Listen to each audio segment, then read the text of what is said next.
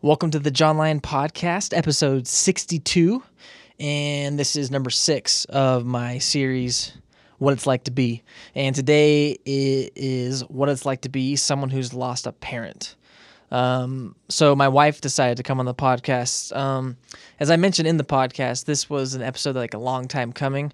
I kind of wanted to interview somebody about what it's like to lose a loved one to death. I haven't personally lost anyone immediate family, but it was a really good conversation. A lot of the beginning part would be very beneficial to someone who knows my wife, who maybe grew up with her.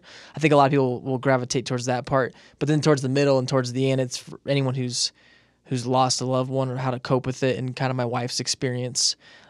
She wasn't even around when her dad passed away. She was on her religious excursion in Spain, and she had about a few months left and decided to stay out and finish her mission, and then came home and was able to live all those experiences and emotions with her family again. So she hasn't seen her dad in 10 years. No, it's probably 11 years for her, but he passed away 10 years ago this October. And I actually never have met my father-in-law. So we kind of talk about that. But anyway, hope you guys enjoy this podcast. Again, this is the episode 62 and number 6 of What It's Like to Be. And enjoy.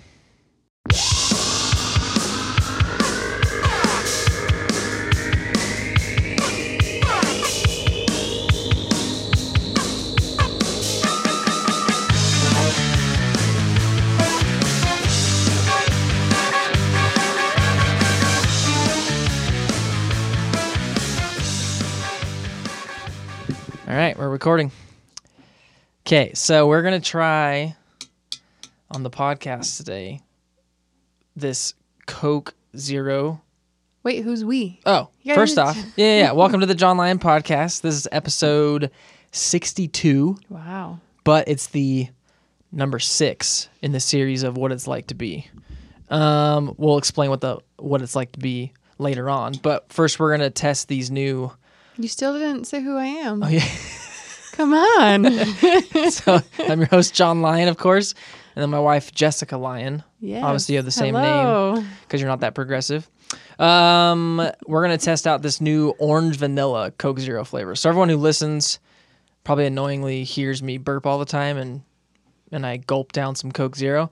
I love Coke Zero and I love Coke Zero vanilla, but they just came out with this orange vanilla flavor. So people have been explaining it to be like creamsicle. Now, also, if you don't care for Coke Zero, if you're trying to buy this in the store, is also just regular Coke orange vanilla. So, let's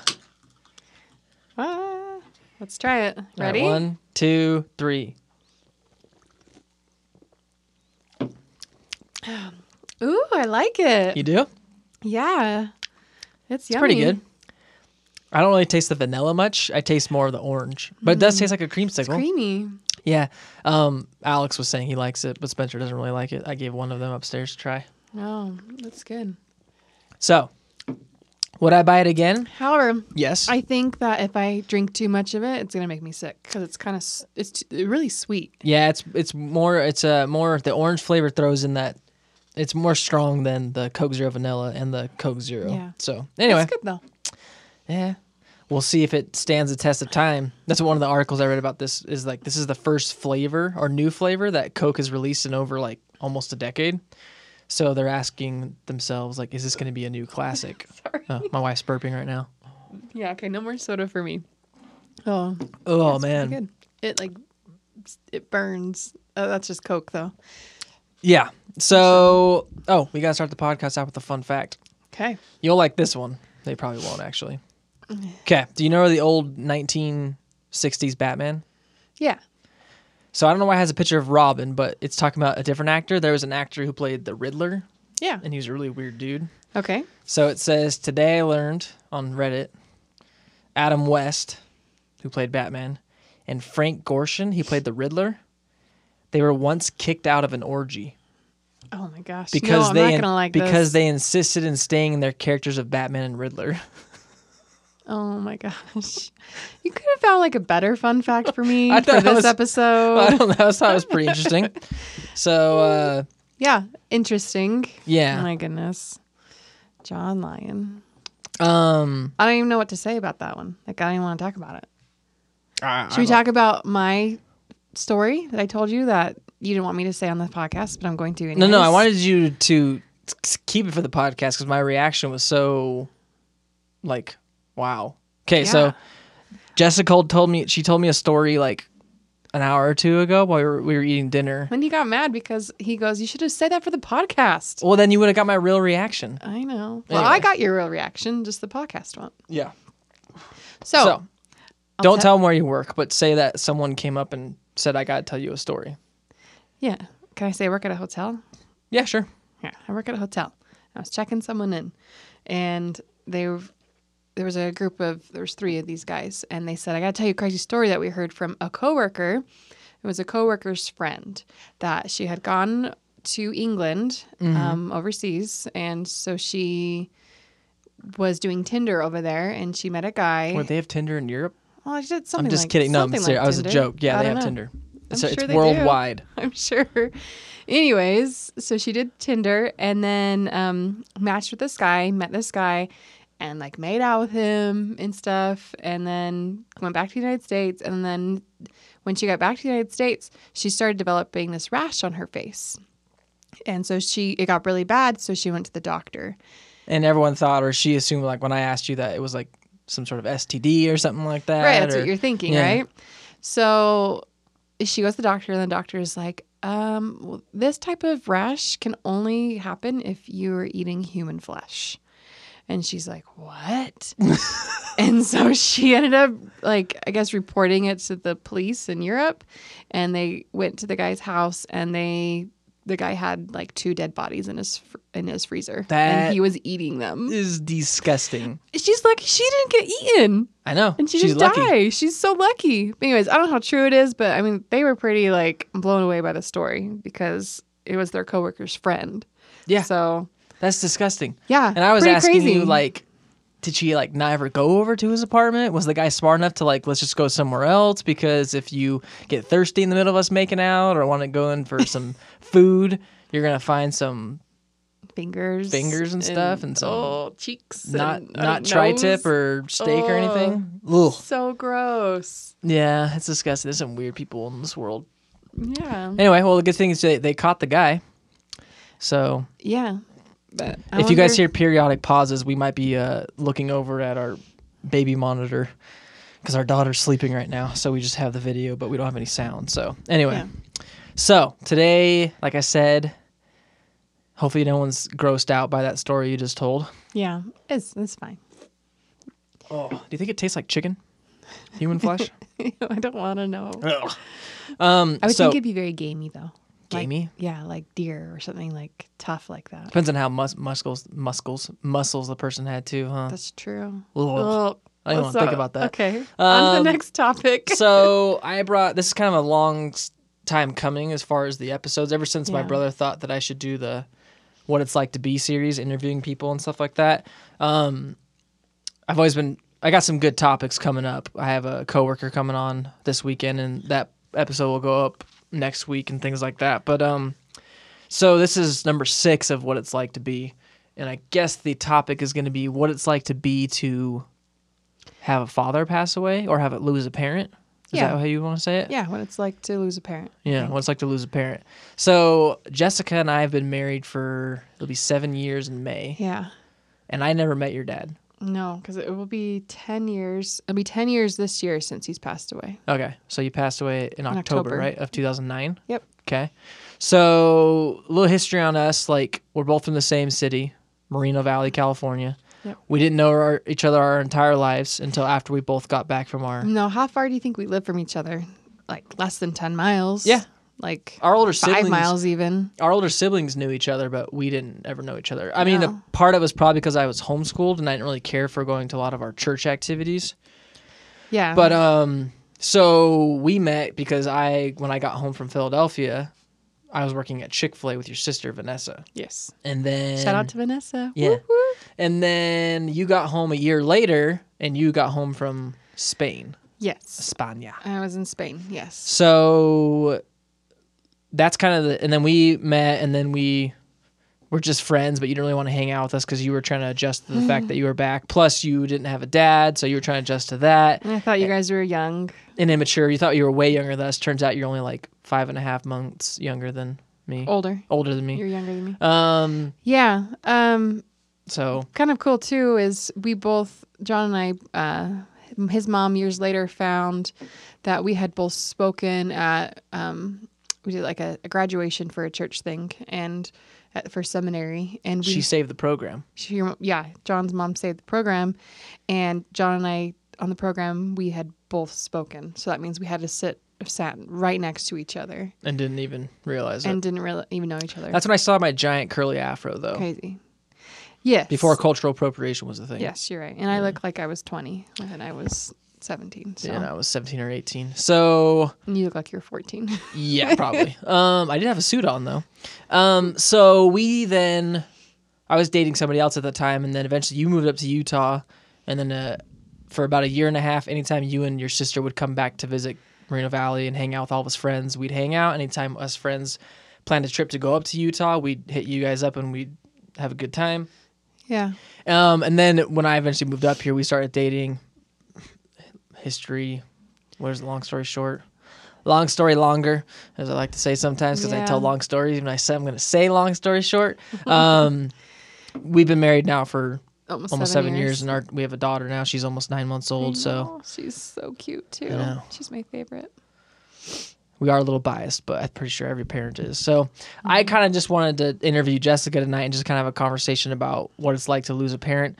I have both of my parents, but the interesting is my dad got sick with a certain form of leukemia. He's been in remission for years now, but he got sick around the same time Jessica's dad did.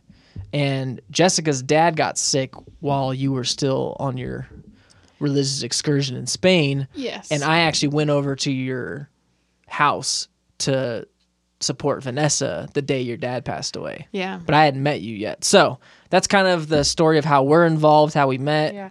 And hopefully this won't be too much of a drag. Hopefully we can throw some fun stuff into it.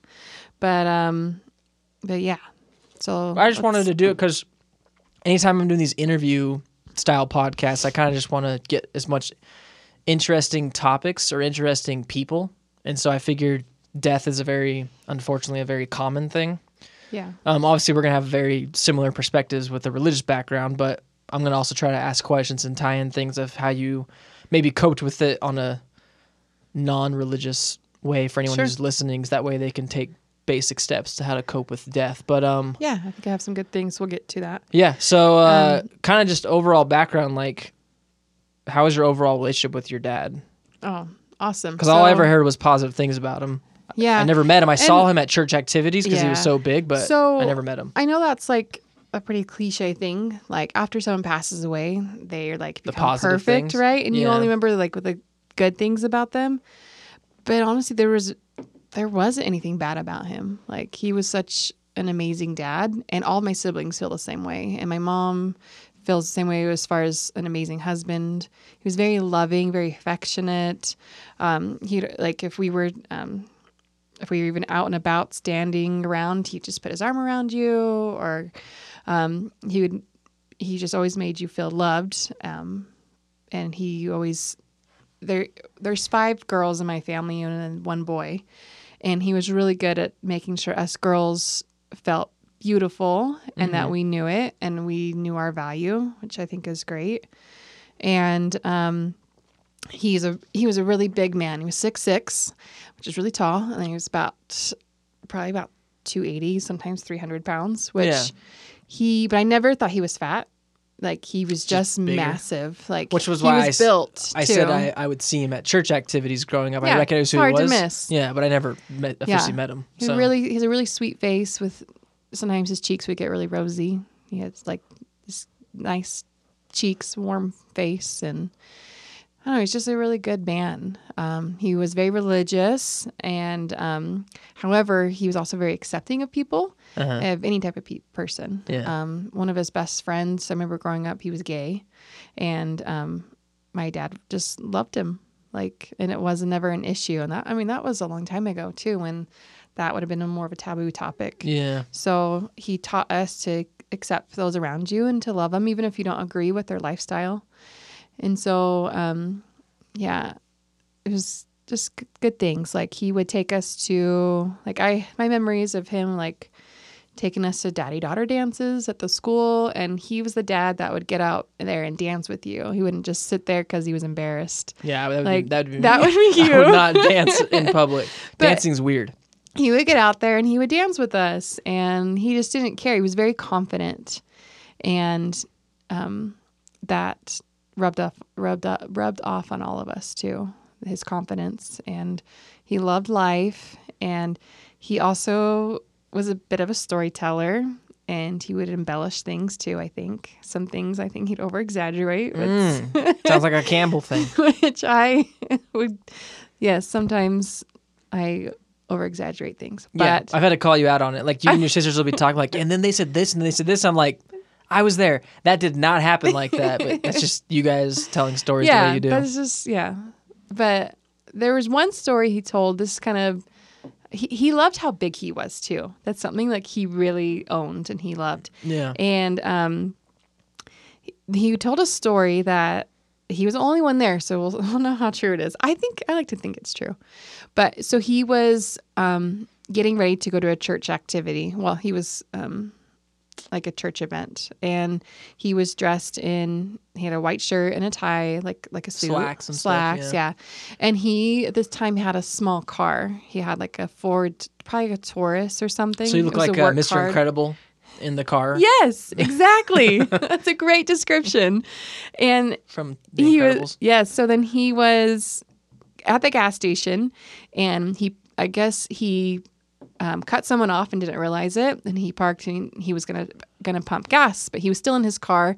And the guy that he cut off, he came up to his window and starts yelling at my dad. So my dad rolls down the window, and the guy sucker punches my dad.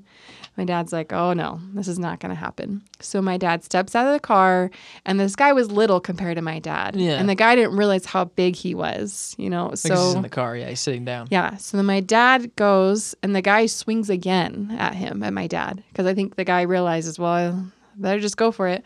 So according to my dad, he picks the guy up because he's small, and a lot of people are small compared to my dad. So he picks the guy up, and he shoves his head into the pole at the gas station over and over again until the guy gets knocked out. And they call the cops, and he waited, and people were saying that it was self-defense for my dad. And so basically, your dad used the guy as a ramming door, when Yes. they ram doors with a exactly freaking tree, like in the medieval times.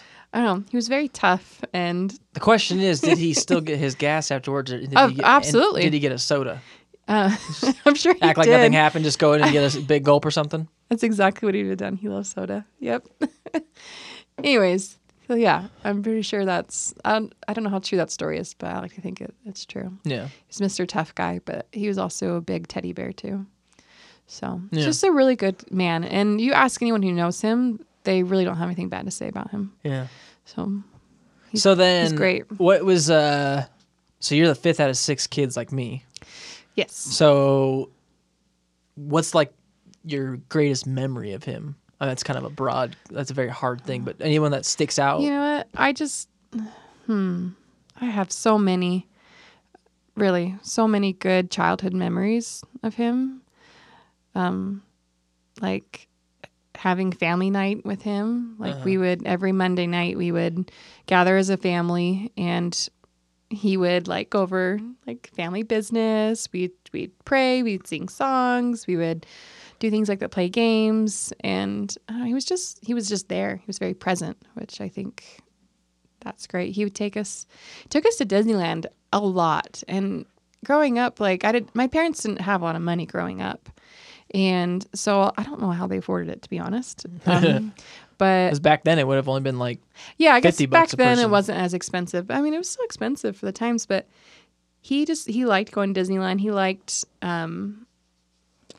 he was very much life was kind of like a fairy tale. That's kind of the way he painted it for me, that you can do anything, and you can be a princess, and Like John's What face. the freak? But you know what I mean? Like Yeah, I get it, but that just sounds like funny. the whole fairy tale side of Disneyland, like that was very much him. Like you could do anything you want. Nothing's impossible. And so I don't know if that answered your question. Probably not. But No, it's a very hard question. That was kind of broad. Because how many years did you have with them? 21? 22. 22? Yeah. So like there's so many memories you could pull from. Yeah. So, and then any more questions, or you want to get to... No, I have a few more before we get into like the details of when you got sick and stuff. But Sure. What do you think's the greatest thing he taught you? I know one I could bring up that you always talk about, but I mean, you might have some more. You always talk about when he ditched you out of your credit card debt. Yeah, that was really nice. Like right before you left on your mission, because they ask that you should be debt free for the most part before you head out. Yeah, that was pretty awesome. I remember calling him too. I was outside my apartments, and I knew that I wanted to go on a mission. Yeah. But I knew it was probably like $5,000. So it wasn't like a lot of debt, but to me it was. And it was like Victoria's Secret credit cards, like Old Navy credit cards. So basically you got suckered into it. Would you like to open a credit card with us today? And then you're exactly. Like, yeah, sure. And I maxed them all out, and I had a lot of makeup and clothes, and it was wonderful. And but I couldn't go because I had this debt that I needed to pay. I also had Girl Scout cookies too. Oh, we can tell that story right now. We should tell that. So the little side tangent, me and Jess were married for about 6 months. She gets a call at night, and she's like, John, I think I'm getting sued. And I was like, what? And then I listened to what the message says. It's automated. And then I just listened to it more and find out she's in collections. Yep. She calls the next day, and this would have been 2012. Yeah. So you got... So this was 2008. You wrote a check for Girl Scout cookies. Yeah, 2 boxes of Girl Scout cookies. Which would have been like what, $30? $20? No, like $15. So then because collections couldn't track her down, and because it'd been like... And I closed my bank account before I left on my mission. It'd be like what, before the check had cleared. 2008, 2012, that's like 4 or 5 years. So I stiffed the Girl Scouts. And you end up having to pay $200 in collections for Girl Scout cookies. So that was the most expensive box of Girl Scout. 2 boxes of Girl Scout cookies you'd ever... I was 21 at the time, and I just didn't understand how money and life worked. Yeah, that you had to have money in the bank to write a check. Yeah. Anyway, that was funny though. Jessica was freaking out. Decisions. I think I'm getting sued, John. But yeah, so he told me. I remember calling him and asking, telling him, Dad, I want to do this. I want to go on this mission, but I can't because I have this debt. And he said that he would take care of it for me if I'd go, which was pretty awesome. Yeah. What are some other things he taught you though? Besides being financially dumb. Yeah. I mean, I wouldn't mind if you maxed out your credit card on Victoria's Secret. Oh my gosh. That was so awkward. Anyway. Oh my gosh. Things he taught me. I mean, he taught me to have a love for God, which is really important for my whole life, the base of my life. And to love life and to be happy and to love those around me. And I think love, like if you love people, you can change people. Like I feel like I love you and I've changed you because of the way I love you, if that makes sense. Yeah. I've changed the person you are because of the love I've given you. You talking about changing me? I've changed you. Yes. I've been changing you and molding you since the day we got married to the person I want you to be. Yeah, it might have gone slower than other days, but I'm a little stubborn. But I think that's pretty powerful. So yeah, I think those are the greatest lessons from him. Yeah. And I think I feel like all of her, it's a weird dynamic for me because I came into the family where all of your older siblings were already married.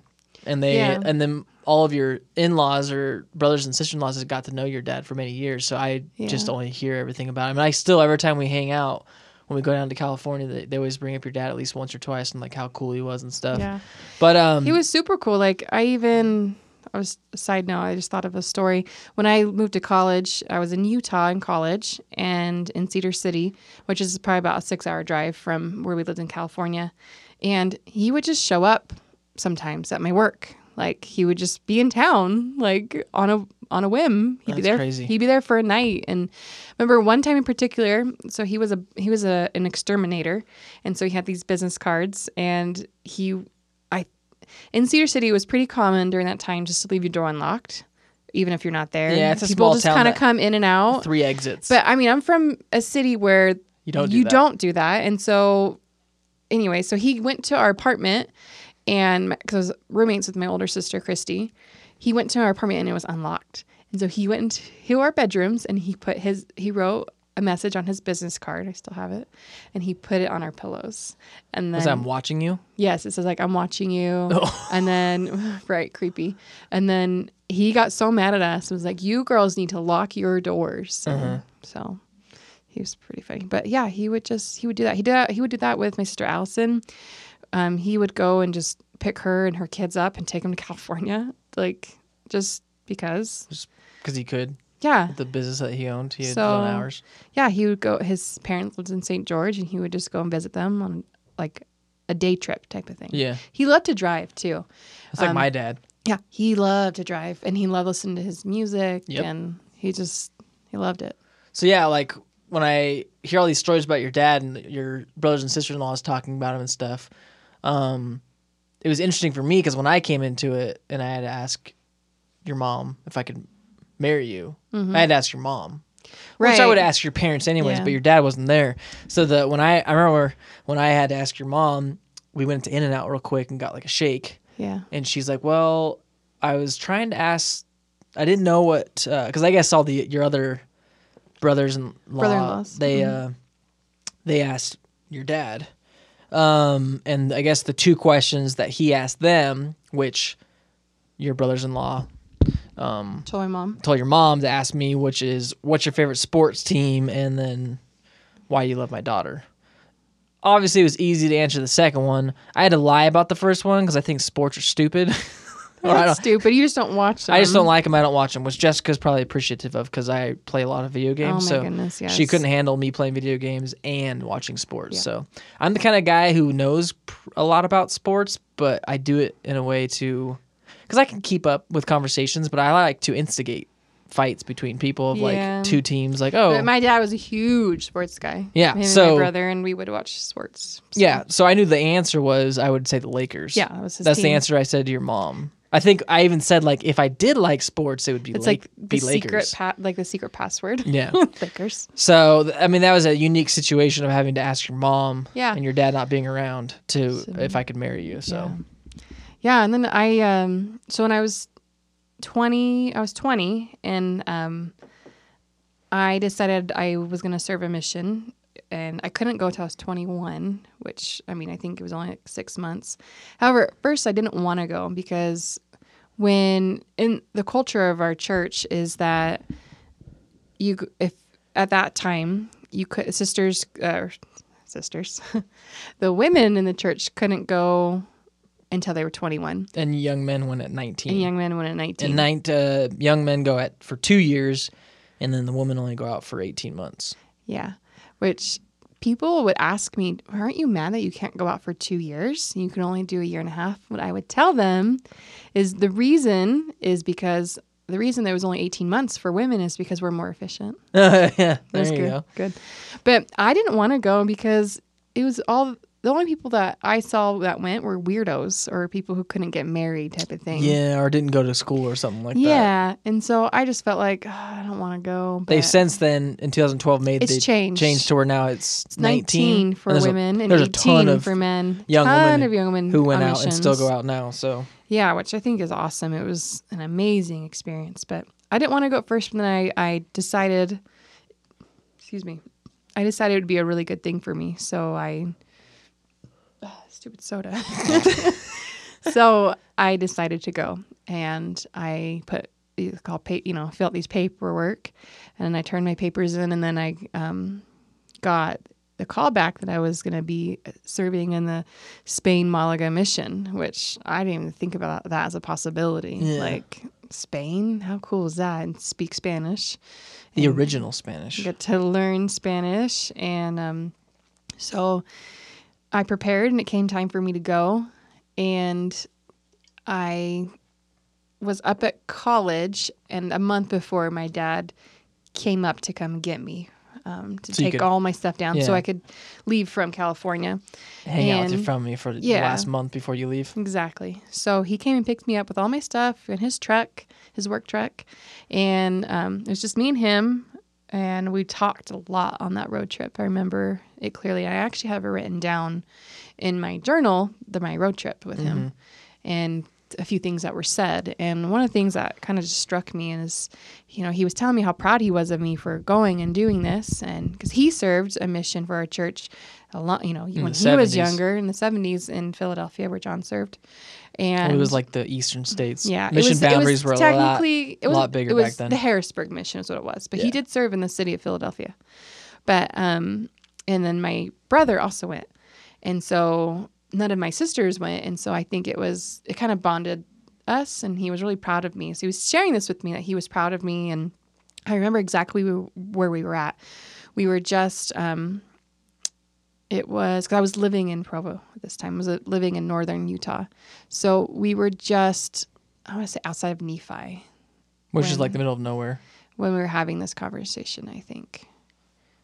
Yeah, anyways, it doesn't matter exactly where we were. But he tells me, hey, like, I want you to stay out on your mission. Like, it doesn't matter what happens. Doesn't matter if I die. Like, he said that.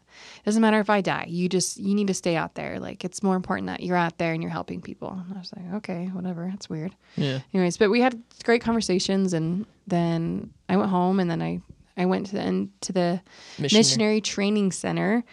They had to bring me back up to Utah. We drove up there. Side note, I was reading Twilight in the car on the ride up, the last book.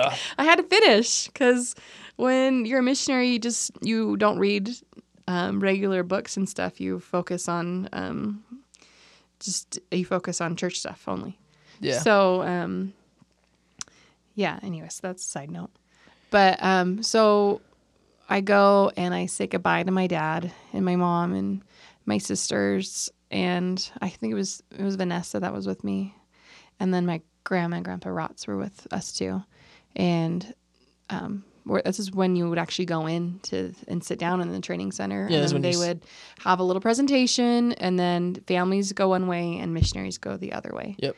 And so I got up, I gave them all a hug, and I left, and that was that. And I started my adventure. And that was the last time you saw your dad. And that was the last time I saw my dad, yeah. So then, when was the last time you spoke to your dad? Because for anyone who doesn't know, well, they freaking changed it because Generation Z can't handle being away from home that long anymore. Hey, I think it's good for some missionaries, and yeah, whatever. It's fine. So the rule when we were on missionaries was you get to email home every single week. Or write a letter. Or both. And I did both. And then the other one was you could call home every Mother's Day and every Christmas. Yes. So for men, missionaries like me, you got 4 phone calls, basically. And then you probably got 2 or 3. Oh, you probably got 3, depending on when it lied. Or where it landed. Oh my gosh, lied. Depending on where the holidays landed. I had 3. Yeah. So then you left what month? In August. You left in August of 2008. Mm-hmm.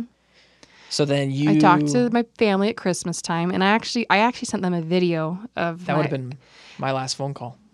Yeah. December 2008. So I sent them a video of my adventures in Spain with my first companion, which, I mean, I was in a good spot, having a good time, learning a lot and growing, and I had a great companion. We call each other companions. Is that? Yeah. That's what they. That's the technical term.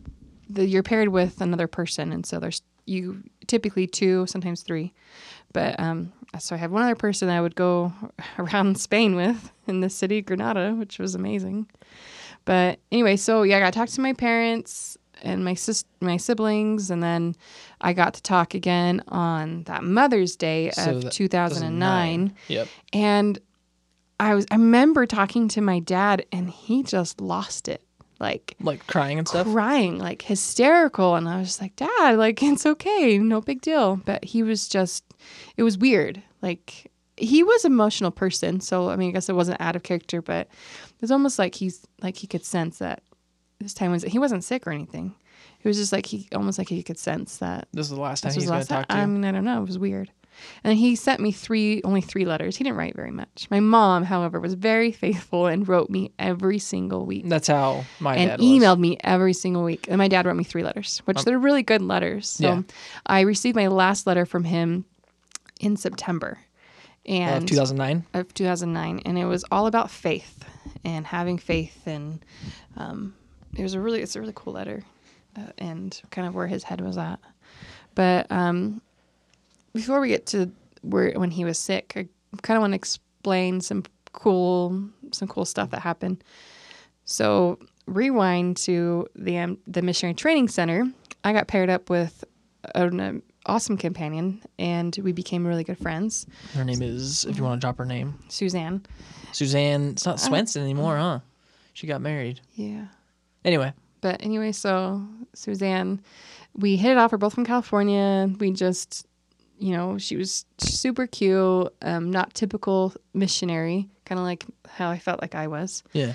And we just hit it off, and then we were together for, 9 weeks, 12 weeks. I forgot. Because you had to learn Spanish or the basics. So we're in Provo together, and then after 2 weeks, we got to go to the Spain missionary training center, which was really cool.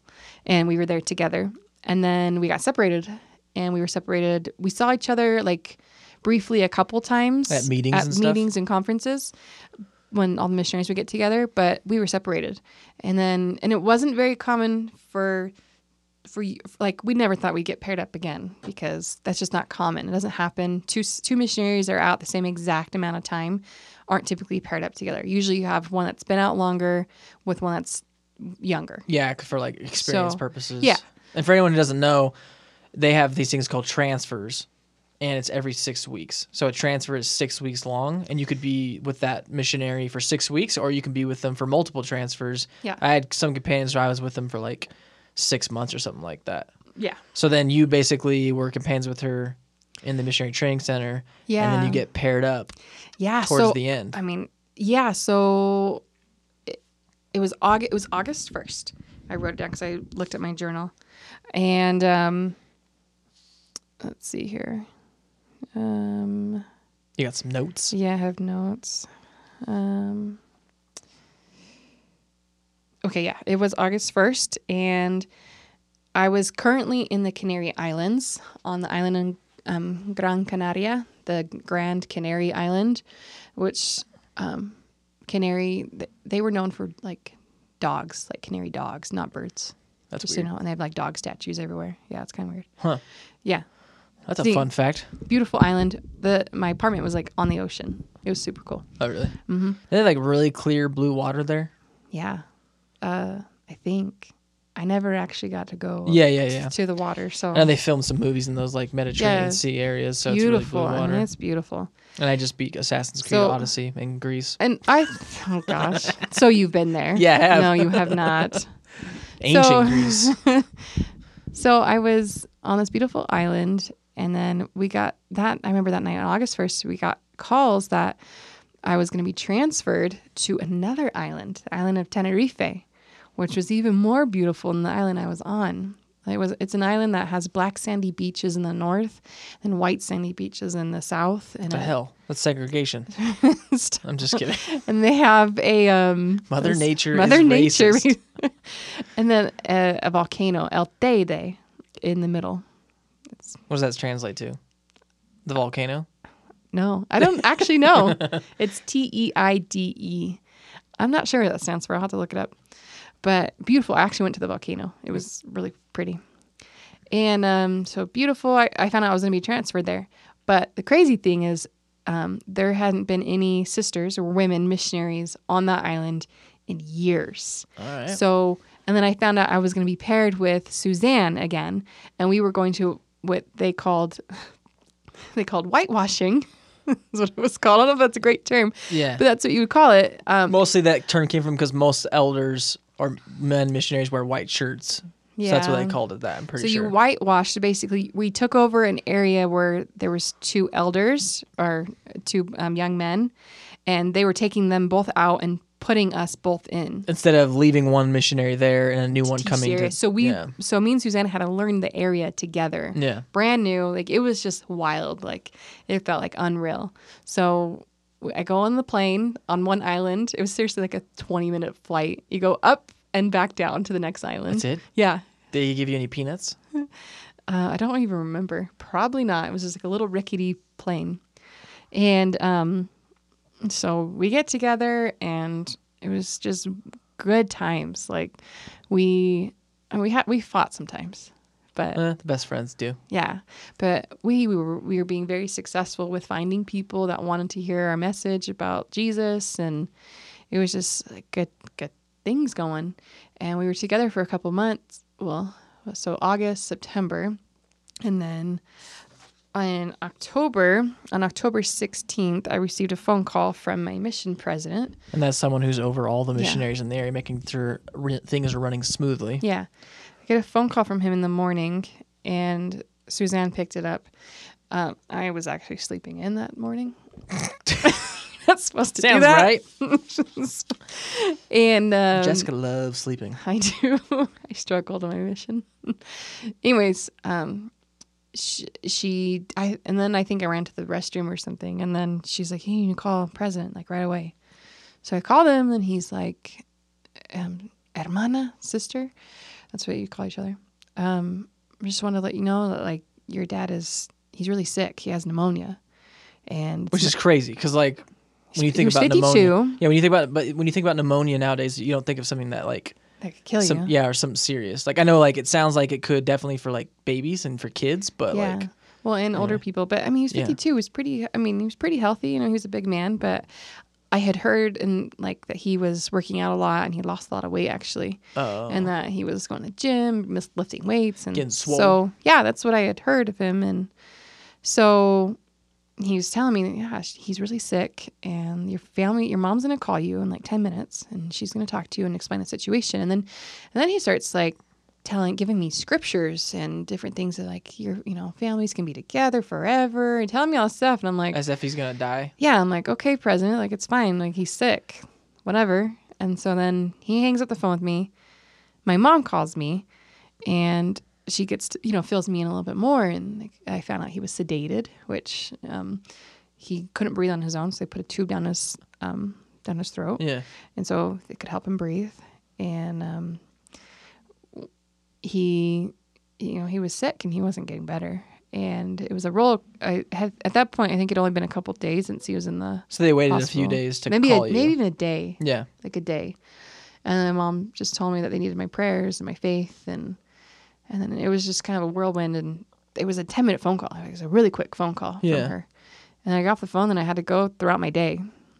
And yeah, because like taking a step back, last time you talked to your mom or your family was about 6 months before that. Yeah. So, or like, almost 6, maybe a little less than 6 months before that. And it's when you're a missionary, you're in the schedule and in the mindset. Like, yeah, you're very busy. You're very busy, and you already get under the, especially when you're out longer, you get under the mindset of like, yeah, my family's doing good. I'll write them every week, and I'll talk to them and hear their voices in this many months or this many weeks. Yeah. So just receiving a phone call and talking to your mom would throw you off to be anyways. Yeah, I would think. And we had a lot going on. We had a lot scheduled that day too.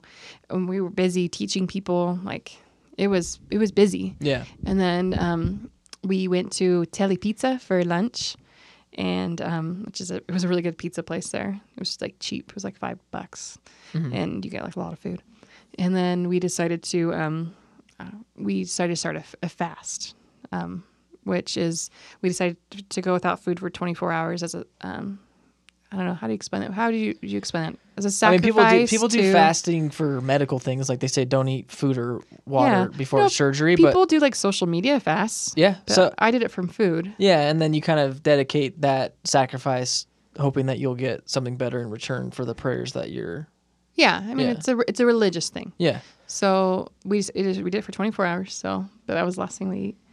And so we decided to do that, and then we prayed for him, and we just went out throughout our week. And so we went like the whole week just thinking that knowing that your dad's sick. Did you think he was going to get better? Yeah, I did. Yeah, I did. That night that my mom called me, I remember I went to sleep pretty quick because I was tired. Yeah. Then I woke up at like 4 a.m. and I just had all these thoughts and like anxiety, like just feeling super anxious. And so I went out to the front room of our apartment. Oh, wait, let's And back up then- real quick. Sorry. What? Yeah, go ahead. How many months did you have left? So this is October. So October, November, December, January, this is February. like mid-October. So November, December, January, February, 4 months. So you had about 4 months left 4 and until a you were half. going to see your family Yeah. for the first time in a year and a half. Yeah. Okay. Yeah. So just adding a little context to it of how long you weren't like I 3 wasn't- months in or like No, you it were was, like towards you were the pretty much end. you're almost done. Yeah, it was towards the end.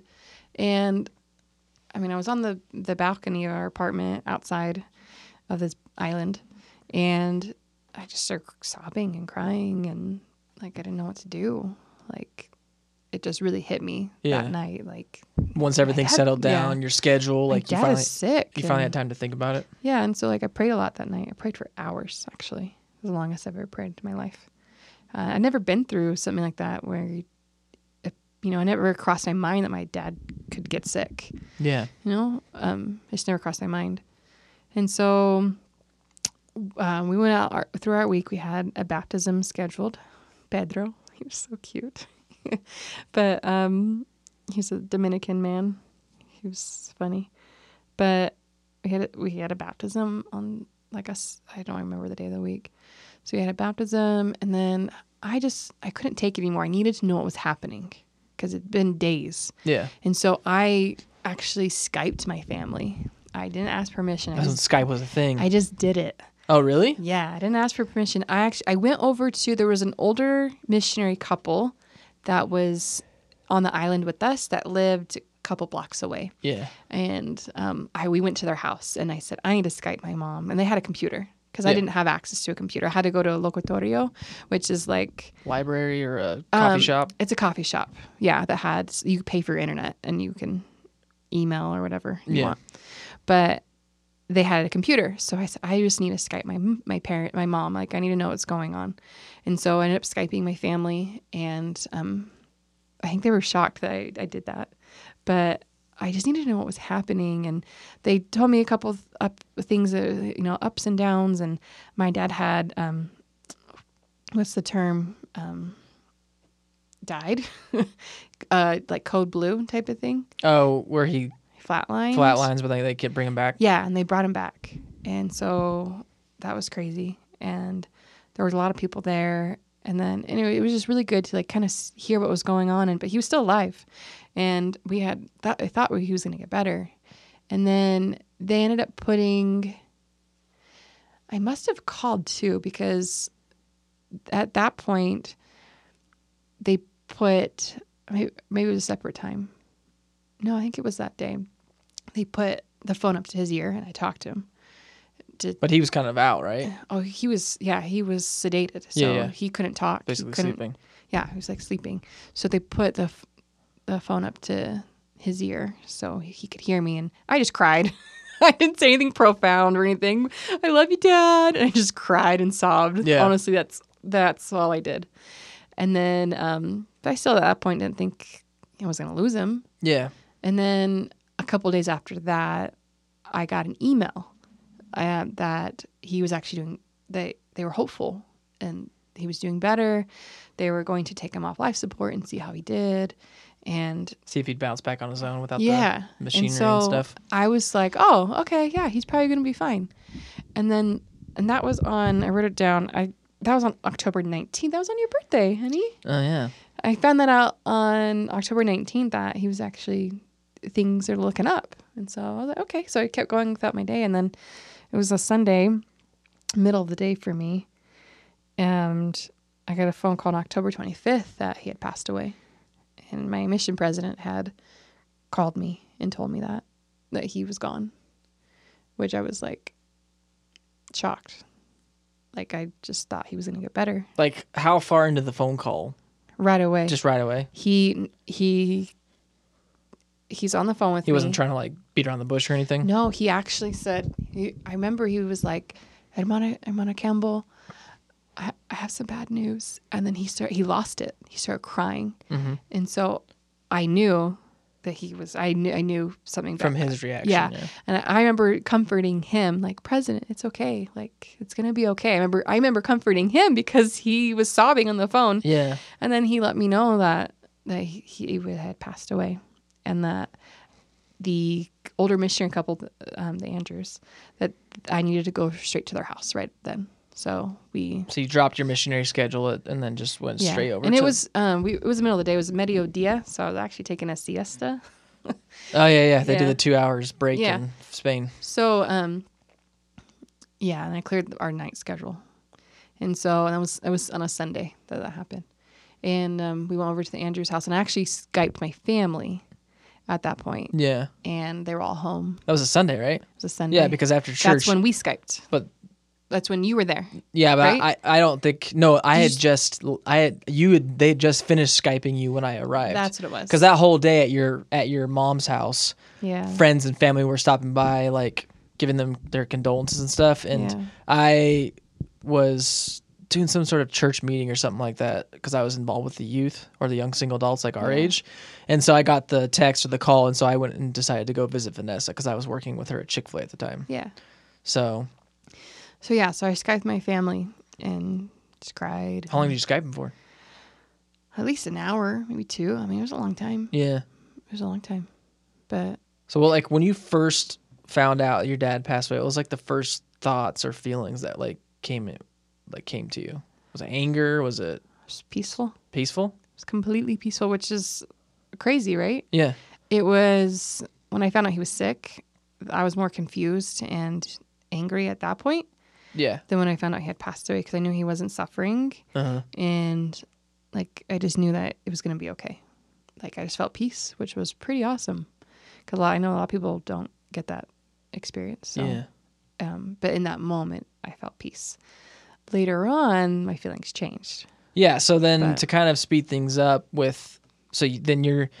talk to your family, they have the funeral, which is funny because I went to the funeral. Yeah. I listened to the funeral. They had in the viewing area a computer set up. Yeah. And you were there and you could wave at any family member or friend. People there. Yeah. And I might have waved at you just to be nice, but I had no idea who you were. Like I only knew that you were Vanessa's sister. So then you go through all these feelings of now you still have 3 months left. Mm-hmm. You're still doing missionary stuff. Yeah. You have to deal with all the feelings of how to move on and cope with your schedule and all those feelings and emotions. And then eventually you get home and you have to relive them all again.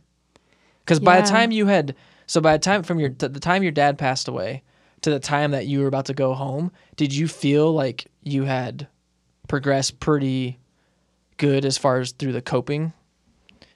Yeah.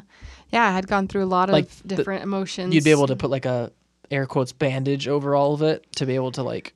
Yeah, I was nervous to go home. Yeah, and what I knew I was gonna have to deal with a lot of emotions with my dad not being there. Yeah, and seeing my family again. And basically reopen all those emotions. I was ready to go home. Yeah, yeah. I was done. Like there was days that I was paired with a companion this time. It was after Suzanne. It was after I was with another companion. Her name was Jessica. And that was a great companion for me at that time. And then I was paired with a different companion. I'm not gonna say her name, which I hope she doesn't listen to this. It was a difficult companion. She had some mental health issues. Mm-hmm. She maybe on the spectrum. I'm not sure, but she's so nice. But it was hard to talk to her. Yeah, I would sleep. I was like bad missionary mode at that point, sleeping in. Angry, didn't want to talk to anybody. Like it was really hard for like a month. And then I got switched to a different companion, and there was 3 of us, and then I got to end my mission like on fire. Which was cool. And then I got home, and seeing my family at first was so nice, but it was hard too. And then my mom actually kept a journal of everything that was happening because she wanted me to experience it if you wanted to. Yeah, and so I read through everything. Didn't you take pictures too? Yeah, I didn't want to see him. I still, to this day, haven't seen the pictures. Yeah, because you didn't want to see She didn't take a picture of his dead body. I think my sister Shannon did. Yeah. But they took pictures of him in the hospital, and I didn't want to see those pictures. I wanted to remember him when I had said goodbye to him at the missionary training center. Yeah. I didn't want to remember him being sick. In the hospital or something. Yeah, so to this day, I've never seen those pictures. And so where are we going with this? I don't know. Any more questions about that? I came home. It was hard. My mom kept this journal, and I went through it all. I went to his grave.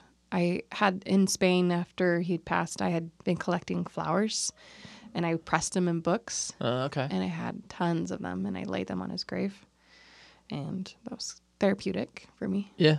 So So then, when you had to relive all those emotions again, because again, maybe, I'm assuming not all of them you had dealt with, but you'd probably dealt with a lot of them compared to maybe your family. yeah. Because you were so busy. And I was actually talking about it a lot to people in Spain. So you were able to get a pretty clear perspective on it. But then you have to come back home and have to relive it again from people's perspectives who... Yeah, and each of my siblings shared with me their own experience. Because theirs was completely different because they were there. Yeah. I wasn't there. Because you said from the time that he got sick to the time he passed away in the hospital was 11 days. 11 days of up and downs. Yeah, and I wasn't there for any of that. Yeah. So, which... Do you looking back on it, do you wish you were there for it, or No. are you grateful that... I'm grateful I was not there. I think that would have been the hardest thing. Yeah. That you were where you were supposed to be, and that you were able to distance yourself. And they had to go through some hard stuff those 11 days. So that's emotional. Yeah. I don't envy them for having to go through that. But yeah, I think for me talking about it, I talked about it a lot. And even after I got home, I talked about it a lot. Yeah. And I think that's something that helped me actually. Talked about the experience, and I thought I was so unique. I thought, oh, I have this really unique tragedy that's happened to me, but this type of thing has happened to several people that I know, and I mean, people lose parents all the time. Yeah. Young too. Yeah, and sometimes much more tragic ways. Yeah, much more tragic ways, and so I'm really not that unique, to be honest. Yeah. But yeah. So how did you, since your dad's passed away, how's that changed your perspective on death? Oh, I'm not necessarily afraid to die. Yeah. Because I mean, I'm very spiritual when it comes to life and to death, and I think that life continues on, beyond the grave. Yeah. And that I'll see my dad again, and I'll be with my family again. So, I think that perspective helps out a lot, because we've actually met quite a few of our friends who've also lost parents. Yeah. And I think because you went through that experience, you were able to not to say that your experience is better than theirs, or theirs is better than yours, but you were there to be someone who could understand. Yeah. Because you could listen to them, and they could be like, hey, I have questions on how do I get through this, and they may have not necessarily opened up to you like that, but you were always an option to listen, to be able to go to. Because I've been through it, I can ask certain questions and push certain that things I couldn't, or some other people couldn't. That other people couldn't, because they've never been through it. But I mean, it was really hard. There was days I couldn't get out of bed. I was so emotional. I was angry. I was mad. I mean, I went through the grieving process. Yeah. I went through that all. And certain things that helped me were to talk about it, to write it down, write my feelings down. And so that I don't bottle up and stuff. Right. And then to live in the moment too. That's something that has definitely helped me. Just keep following throughout your daily schedule to keep your mind off stuff? Or what do you mean by living the moment, taking opportunities just to live life and enjoy life. And another thing too I got into is hiking since we've been married. Yeah. And that's something that's been very, very therapeutic for me. And then I also ran a marathon a couple years ago. And you've run also a couple half marathons. I ran a couple half marathons, and those have been very healing too, because you push your body and your mind, and those things have helped me heal. And I ran my marathon specifically for my dad. Oh, yeah, I didn't know that. Yeah. Wow. You didn't tell me that? Probably not. I'm just kidding. And I was very, the music I listened to on the marathon was very specific. It was a lot of his music that he liked. And actually, I asked my siblings to each give me one of their favorite songs too. Mm-hmm. So I think I could put one of yours on too. But that was probably the best. Towards the end, I had all songs that were remind me of my dad. Yeah. And so I felt like it was very therapeutic. So those are just some things that helped me. I know sometimes that's not going to help people. I mean, sometimes people need to go talk to a professional. Yeah. I didn't have the need to do it. I mean, probably could have, and it probably could have helped me and could have saved some heartache, but I just did it.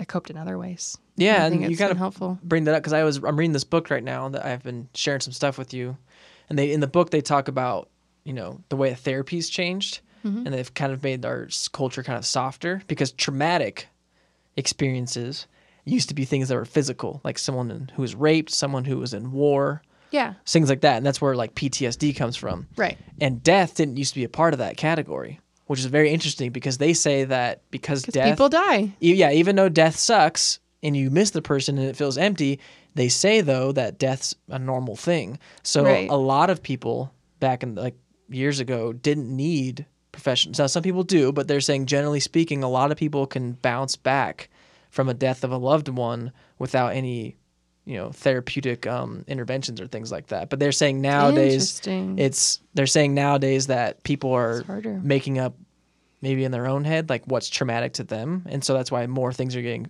put in the trauma category when they're not necessarily trauma. And maybe that's just because we've lost on how to cope with things like death and things like that. Well, I think our society, we don't communicate very well anymore. Yeah. We're stuck in our phones and our electronics and our social media and our TV and our video games. Whoa. I only play at nighttime. But I mean, you have all these distractions. Stop. You have all these distractions now, and people don't communicate the way they used to. So I think that definitely has got to play into it. Yeah.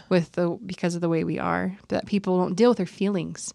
And they compare themselves to others on social media as well. But I had to deal with my feelings. I had to face them, where people can just push those aside and let them bottle up. And that's not good. Yeah. You have to deal with those feelings as hard as they are, and they hurt, and you have to do the ugly cry several times, and you got to get throughout your system. Like, you've got to face those feelings. Yeah. You've got to do things.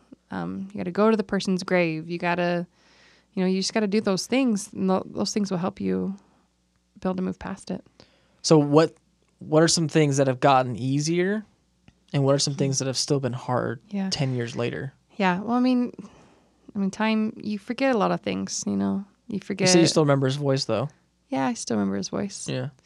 And luckily your sister's been redoing and putting everything on DVD, like some of your old home videos. Yeah, those are fun to watch. You can go watch and still be able to have memories of him. Yeah, and I have beautiful memories of him. So things have gotten easier. Like, I don't break down like I used to. Yeah, because I remember even when we were first married, I had some on Father's Day or just certain Sundays or certain things like that. Christmas, you would kind of get a little emotional. Yeah, but I think as my siblings have had more children, and I've had my own daughter, like, it puts things in perspective, and those little babies have healed me, because you realize, life's not just all about death. It's about birth and living, and we're here now, so we need to be happy and enjoy it now. And so I think that's something that's helped me, and it's been easier. Some things that are still hard. I mean, I think during those certain times of the year, like his anniversary angel date, when he became an angel. Instead of saying death date. Yeah. That date's usually still pretty hard. I just get a little emotional. His birthday, too, sometimes is hard. When's his birthday again? It's in April. Oh, it's close to yours, yeah. So those are still hard. I get a little emotional, and I'll cry. But I think that's good. It means I loved him, and I still love him, and he's still a part of me. Yeah. So I think it's healthy and good that I still have those emotions. And I probably always will. And I want to teach my daughter about him and who he is, and... Yeah, she's been crawling over to the part of the room where some of his stuff is, because you had to move some of the things around, and she keeps going for his tie. So I even say, like, you're grabbing... Do you know the significance of that tie? No. That's the tie he wore the last day I saw him. Oh. That's why I have it. Okay. Yeah, I keep saying, like, what are you playing with Grandpa's tie? Which is weird for me saying, because I've never met him. Yeah. Like, it is her grandpa. And then, obviously, your mom has remarried, so she'll have another grandfather. Yeah. So... My mom did remarry. It's crazy. So then... How long have we been talking first? An hour. Oh my gosh. We could probably wrap this up in a few minutes. Yeah. Maybe just a little bit more about the not him being around. Do you think you've been able to? I mean, everyone deals with it so differently. Like, do you feel like? And each of my siblings have dealt with it very differently. Yeah. So. And then some harder than others. Yeah. So. It's just I've personally never had to go through this, so I know it'll help out a lot when I eventually do have to go through it. Yeah. The closest I've had pass away was my nephew, but he had cerebral palsy, and it was kind of like a bittersweet kind of thing because he was suffering he was going through, and there wasn't much of a relationship because he didn't have a personality because he kind of just sat there all day because his cerebral palsy was so severe. I mean, obviously, it was still sad, but it's different than someone who communicates back with you and you have memories with and you have like a relationship with. It was different. He wasn't your son. Yeah, you didn't care for him, like my brother and his wife did. Yeah, so it was different for you. Yeah, so I mean, I imagine when that day comes, it'll be tough, whoever it is. But yeah, it's a feeling I had never felt before. It's like it's probably one you can't explain it, obviously, until you know what. In there's a pretty cool book called the Book of Mormon that explains it pretty good. Oh. They explain it. I think it says in the Bible too. The sting of death. The sting of death, and that's exactly what it felt like in my heart, like a stinging, like a bee sting, like a just. That's kind of how I can describe it. What it felt like. Is it knowing that you won't see him? I mean, death is so final. It's just like that's it. It's done. Yeah. Like you can't talk to that person anymore. Like it's just done. It's a weird feeling. Just know it's done. Yeah. And I think I did have, after a short year or two after we were married, one of my friends passed away back home. Yeah.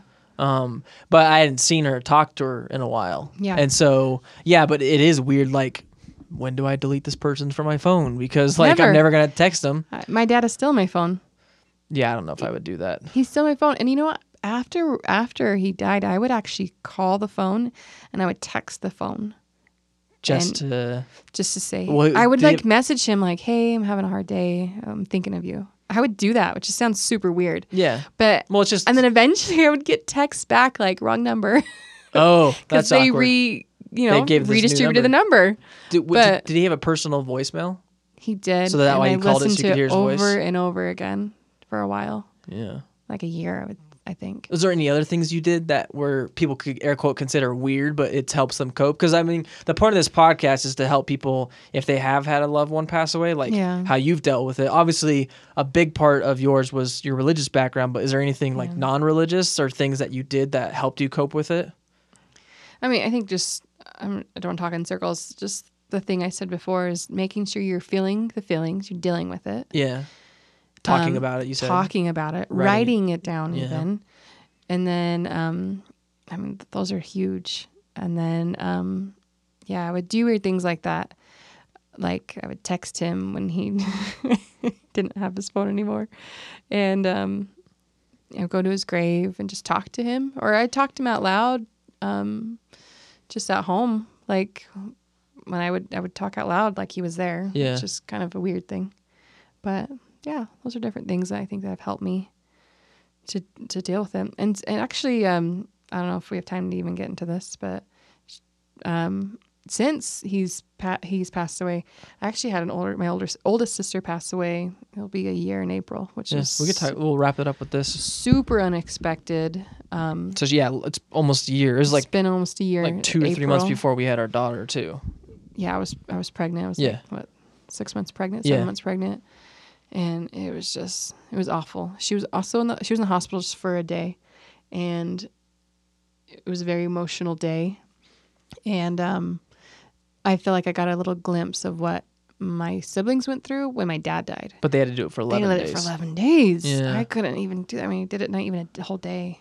And I was there for that too. And obviously it was a sad day, but again, like you didn't know her very well. I didn't know her that well, so that whole sting you're talking about, like I more so felt bad for you and for your siblings and for your mom. I was there just as a support, but I, again, still haven't felt that. Yeah. So anyone who's in my position where you haven't felt that yet, like the best thing you can do is be a support, because until you feel that feeling yourself, like you're not really going to understand it. Yeah. And that was hard. It's still hard. It's fresh, it's only been a year, but she has 3 kids. Yeah. She has kids and that are young. And that's just tragic. I mean, I was 22, when my dad died. Yeah. I wasn't 18 or 13. Yeah. 16, 18. Like I was older. Yeah. So that's really hard. And I know they're going through it right now, and they're going to have to deal with it and figure it out for them and what that looks like for them. Yeah. But is there anything that you went, obviously no matter how many times you lose someone who's close to you, it's never like, it's always hard, but like, was there anything that happened with your dad that when your sister did pass away that like it was maybe easier to cope with because you'd gone through this before? Obviously it's different because it's a sibling, not a parent, but no. And I allowed myself to feel it again. Yeah. I watched the movie Coco. Oh, that's like the worst movie to watch. Heck yeah. No, but it's a freaking good movie. It's a good movie, but it's worse. I mean, it's all about death and like remembering family and remembering stuff. family and like the other side. And I made myself watch that movie and cry my eyes out while eating popcorn, of course. Yeah. And you were pregnant as well, so that...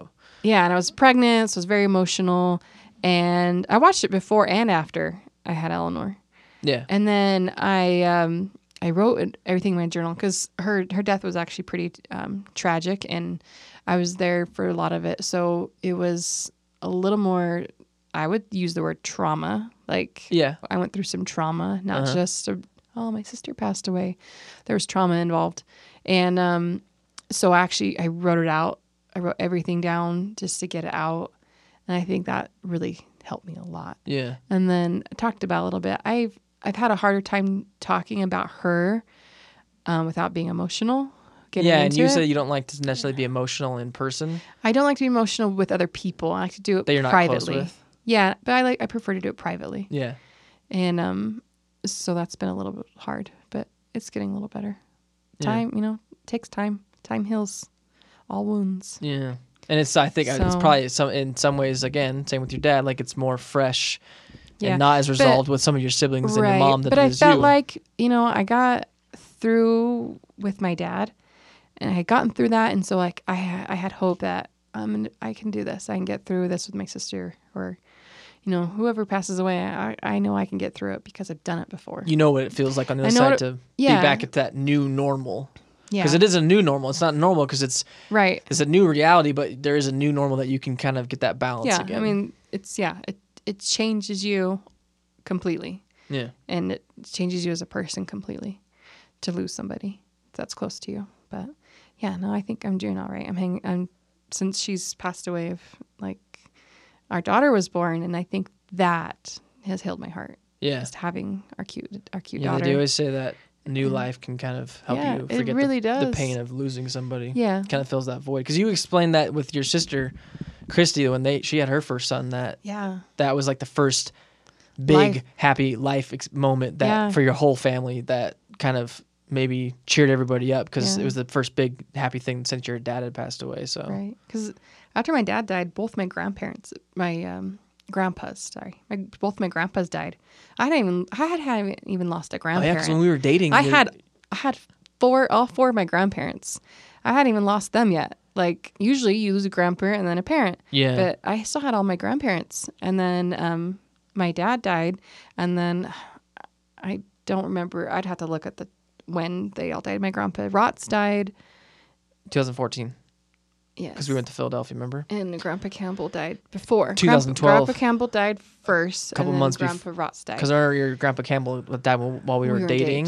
Engaged. And it was like a couple months before we got married, so. Yeah. So, yeah. So, we had a lot of death happen in our family, and it sucked. It's hard. So by the time your nephew was born, then that kind of it was raised everyone's spirits. It really did. It healed a lot of us. It helped us a lot. So yeah, new life was huge. So we're not saying though that if you have a death in the family, just go get pregnant right away. No. I'm not saying that. Just be around a baby though. Go get a puppy or something. No. Don't do that either. Don't do that either. But I mean, it's something that you can get through. Yeah. There is light at the end of the. I wouldn't say tunnel because that has to do with death. Gosh. I don't know. There's hope. Yeah, there's hope. There's hope that you can get through it and you can find your new normal, I guess. And I guess, that's kind of just my experience of what happened to me. And you ask one of my siblings, and it's a completely different experience. Yeah. So, yeah. Cool. Is that any other questions? I think. No, that covered it. So I think I covered it in detail. My goodness. Yeah. I don't even know if I want to go back and listen to this. No, if anyone does listen to this and they have questions, and if you're, hit me if you're up. friends with them, like they can, if you have Jessica's number, you can text her or maybe hit her up. Yeah, I'd love to talk about. Now, don't put it on her wall. That'd be weird. Just Facebook Messenger her and ask her questions. If you have questions about how to cope with death, or what new hobbies, how do you find those to get your mind off things, or what's the best way to write things down? Like, do you do it in bullet points? Do you do it like in just organizing? How do you organize your thoughts? I think it's different for everybody. Yeah. And, even though I've lost a parent and a sibling, like, I don't know what it's like.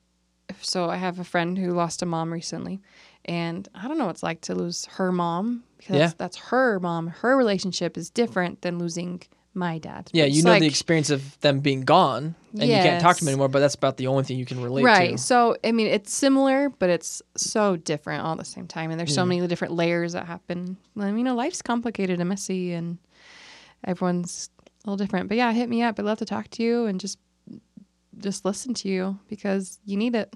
Yeah. So. Well, Jessica, thanks for coming on the John Lyon podcast. Yeah. Thanks for having me. Yeah. Episode 62.